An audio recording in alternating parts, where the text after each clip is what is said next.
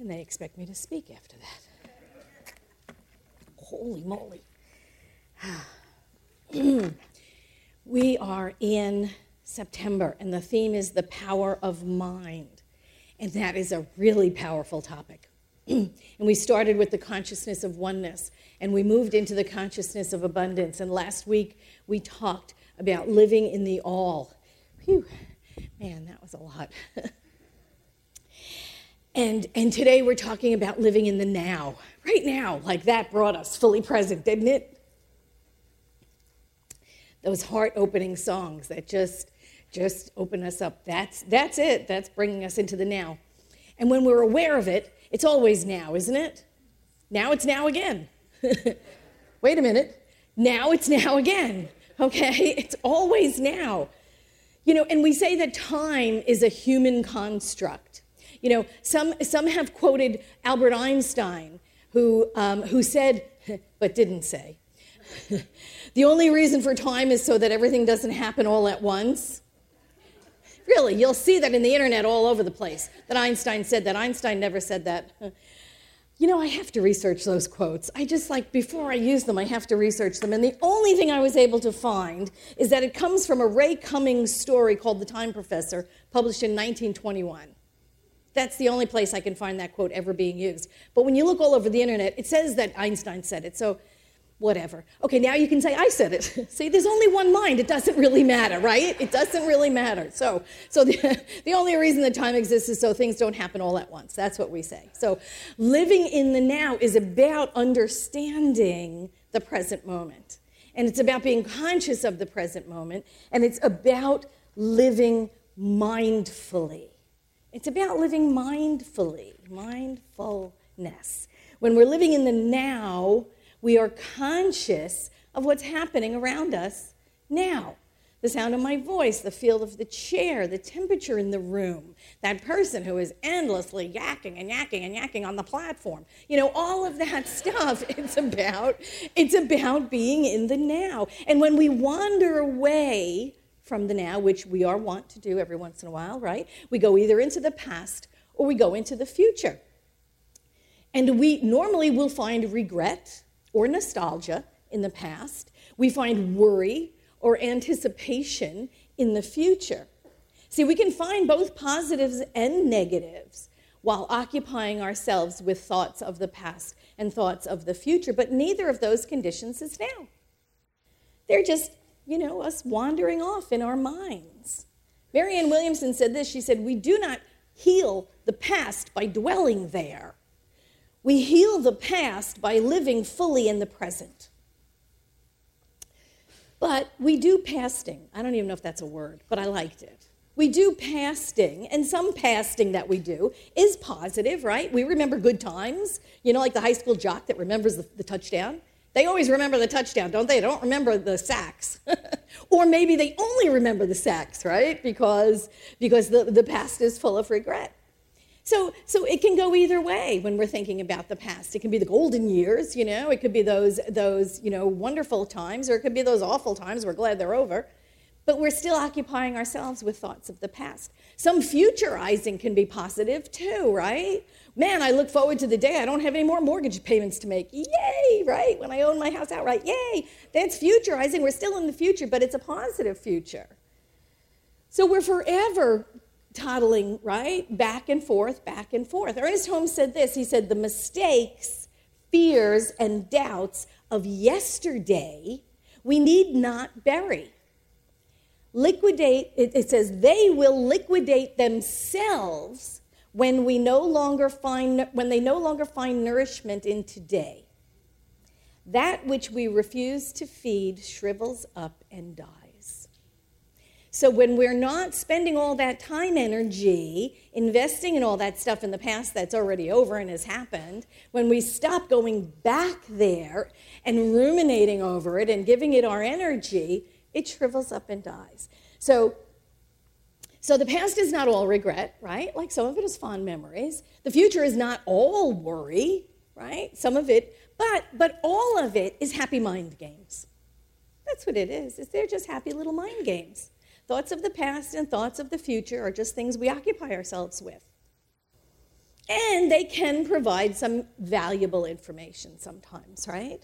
Thoughts about past events can inform us to make sure we do, or maybe do not do, some of those same things in the future, right? Like, like the little Jiminy Cricket dude, right? Like our conscience. When our conscience whispers in our ears and says, hey, you know that thing you did last night? Yeah, don't do it again. Right? And you go, oh, okay, So there's a thought from the past that's really, really going to inform us about our present and our future. Or the opposite of that is, hey, that thing you did, that was great. Put that on your to-do list. Make sure you do it some more. It was fun. Again, it's thoughts about the past, but it's informing us about what intentions we want to set for the future. So listening to our ideas for the future can allow us to set intentions, allow us to vision, allow us to set goals, and to begin to implement those plans little step by little step to create a way to achieve those goals. So there is positives and negatives about thoughts of the past, thoughts of the future. But it's still, we're not here. We're not in the present tense when we're playing those little mind games. Ernest Holmes said this in Creative Mind. He said, life is for us today. There will be no change for tomorrow unless we do the changing today. Today we set into motion the power of tomorrow. Today is God's day, and we must extract from it what of life we are going to live. Tomorrow, in the divine course of events, takes care of itself. The soul that learns to live in the great gladness of today will never weary of life, but will find that he or she is living in an eternal here and now. When we are here, fully present here, just absolutely immersed in what is going on in the here and now, that's all there is. That's all there is. And those powerful intentions we set them with the energy of now. Although thinking about the past and the future is not necessarily negative, it does keep us from being fully present in the now, which is where our power resides, right?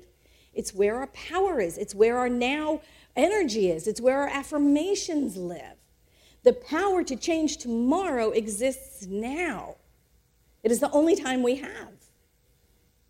So we have to go to the place in our minds where we fully occupy now, right? We have to make a conscious effort to be here now. That should be our spiritual practice, to be here now. And it's funny because even with our spiritual practice, we go into the past and the future. Have you ever had a really, really good meditation? Well, you sink right in, you're on your butt's on your meditation cushion, and it's amazing, and it's the deepest meditation you ever have. And then what happens the next time you go to sit down on your cushion? Oh, I hope I had one like that one. That one was really a good one. I hope this one's like that one. And we start judging our meditations, and then we start hoping our meditation is like that meditation from the past. I had a great meditation yesterday, better than any meditation I've had so far. I want the next one to be like this one. Oh, you're in the future and the past simultaneously. Yay, you're any place but the present. Judging your own meditations. How easy it is for us to move out of the present moment. Gee, I hope I don't run out of cookies tonight because I didn't go buy more today on the way home from work. Geez, Going on vacation, I've heard people actually on vacation saying, oh my God, this is the most beautiful place I've ever seen. I hope I get to come back here again. While they're still there. It's like, come on, be where you are. Oh, people that are at work and worried that they should be at home, and people that are at home worrying that they really should be at work. We're not where we are. We have to come fully present. Mark Twain said this, and he really did say this because I researched it, and he really did say this. He said, I've known a great many troubles. Most of them never happened. Right? Because we are futurizing and we're worrying and we're thinking about all the things that can go wrong. We must develop a relationship with spirit in the here and now. Just here and now. Ernest Holmes said, what we know about subjective mind proves it is unconscious of time. Breathe that in. It knows neither time nor process. It only knows completion. It only knows the answer. That is why it is written, before they call, I will answer, right? You've heard that before. Cosmic creation is from idea to object. It does not know anything about process. Process is involved, but not consciously. Correct practice should know that ultimate right action is now, today. If we say tomorrow is going to be, then according to the very law we are using, we hold the answer in the state of future, which can never become present. So even in your prayer work, if you're saying, I'm going to, this will happen, it'll never happen. We are always using the law for the future. And the future never becomes the present by the very act of the way the law works. This is why when we teach affirmations in our spiritual philosophy, what do we always teach, right? I am. We always teach the I am. That's why all of our affirmations, right, at the end of our celebration, when we stand up and we do all of our affirmations, they're always in the present tense. They're always powerful. They're always passionate. They're always purposeful. I love alliterations. But they are always in the present tense because Spirit knows nothing of futurizing. It is always in the present tense because that's where our power is. So we say, I am. We are. He has. She is. Everything is in the present tense because the one power and presence that there is exists fully now. Right now. And even if we don't see it, it exists right now. Right? It exists right now. Remember, time and process do not exist in spirit. Everything is unfolding in the here and now. In some place in divine mind, it does exist. You have that thought. That means that thought is already in divine mind. It exists. We must make it our practice to remain in the here and now because that's where our power is. Ernest Holmes said this. He said, metaphysical or spiritual mind healing is based on the assumption that we live in a spiritual universe now, that we are spiritual beings now, that the kingdom of heaven is at hand now. The spiritual humankind is perfect now, and the mind of God and the energy of the universe are available now. Everything is unfolding in this divine, perfect, eternal present. That's being in the moment. That's what we're talking about. And being in the moment is savoring, isn't it? You know, when you're fully present in the moment and everything is just amazing. When we're in the moment and we're just fully immersed with what is in front of us, there's no past and there's no future. And all we're doing is immersing ourselves with what's happening in the here and now and the smelling of it and the tasting of it and the feel of it and the hearing it. That's savoring. That's savoring the moment. We're immersed in what is unfolding. We're in the now. Even when we're washing dishes, we can feel the slick and slippery feel of the soap. And we can smell the orange scent maybe of the dish detergent. And we can feel the hot water cascading over our hands. And we can hear the squeaky clean, right? I love that part. The squeaky clean when you know the dish is all cleaned and rinsed. That's being in the moment. That's being in the now. That's being mindful. We're savoring what is happening regardless of what we are doing. So what keeps us from being in the now? What keeps us from being absolutely immersed in that present moment? And I think what I would call it is mindlessness. Mindlessness. You know, we have mindfulness. This is mindlessness. Mindlessness is when you're going home from work or you're going home from whatever, and you're driving down the freeway, right? And your mind's a million miles away, and you're just thinking all the thoughts you're thinking, and then like 10 miles has gone by, and you're like, oh, you're at your exit already, and you don't even have a clue what happened those last 10 miles. You were not present for them. Your body was just on automatic pilot. Your mind was a million miles away. You were probably thinking about what you're making for dinner when you get home, or how the work went, or what you plan on doing tomorrow. You were anywhere but in that car. You were just letting your body do it, right? We know what that's like. That's mindlessness. That's mindlessness. You know, when you get home and you say to your significant other, "Hi, honey, how was your day?" And then what do? You proceed to open up your briefcase, take stuff out, hang your jacket up, do the kind of stuff, go look at your messages, right? You start doing all this other stuff and put your lunchbox away and all that kind of stuff, and you're checking your mail, and you're going, yeah, I hear you. But do you? But do you really? Are you really hearing them?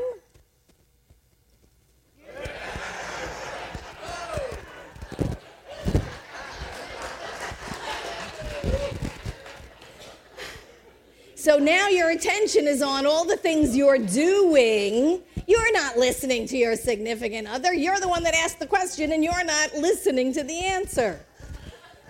So here's what you do. You get home, you unpack your stuff first, right? Or else you're going to miss the moment. You're going to miss it.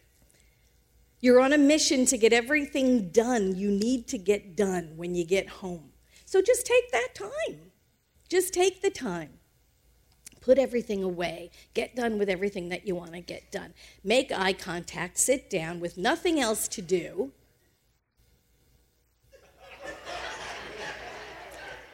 But to be present with your significant other, because mindfulness does not involve the ego. Mindfulness does not involve the ego because it's not waiting to respond. It's not waiting to share what you know.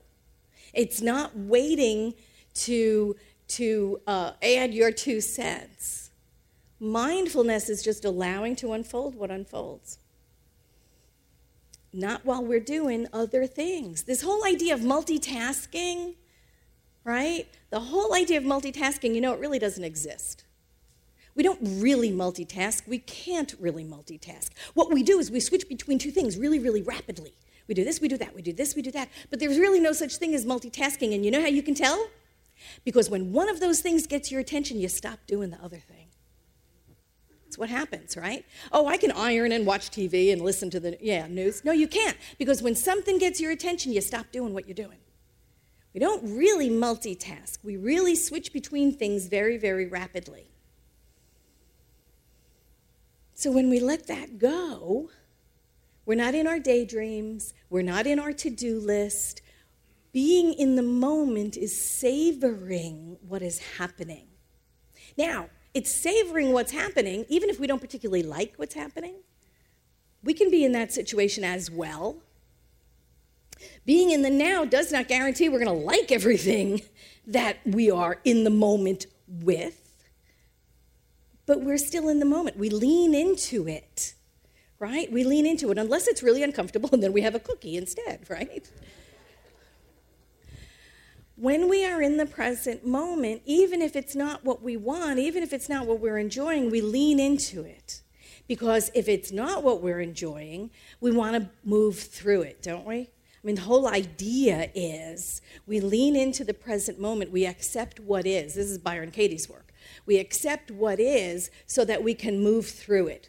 Because what happens if we don't do that, if we don't lean into it, if we try to ignore it or push it down or think of something instead or go have that cookie, right? If we start doing other things instead, then we start feeling bad about feeling bad, right? Now I'm feeling bad about the fact that I was feeling bad about something that I went to have the cookie for. And that doesn't help getting through things. All that does is keep them locked in place. You know that old phrase about what you resist persists, right? We know that's true. On an energetic level, we know that that's true. What we resist persists. But the second part of that saying is what we embrace, we can transform. And that's true as well. So we lean into the present moment. We lean into the nowness, even if it's not particularly enjoyable, so that we can move through it. In order to live in the now, we have to be mindful. We have to be mindful of what's happening in front of us. We have to be totally aware and immersed in the present moment.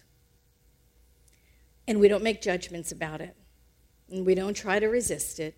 We don't try to push it away or try to make it stay longer. We don't try to cling to it either. These things shall pass. All things shall pass. We simply stay in the present moment, fully aware of it, fully immersed in it, fully savoring it, because this is life. Life is happening in the present moment. All of our power is in the present moment. This is where we reside. Ernest Holmes said this in Lessons in Spiritual Mind Healing. He said, spirit exists independent of time, space, and form. Spirit is universal. The action of thought creates form. Form automatically projects time and space. Spirit exists as pure being, whose sole activity is thought. Thought creates motion, which gives rise to form. Time and space are effects. Spirit conceives of neither time nor space, but only the immediate now. Ideas which give rise to things are in a universal here and an ever-present now. This is our life, right here, right now, unfolding. Now is all the time we need. Now is all the time there ever was.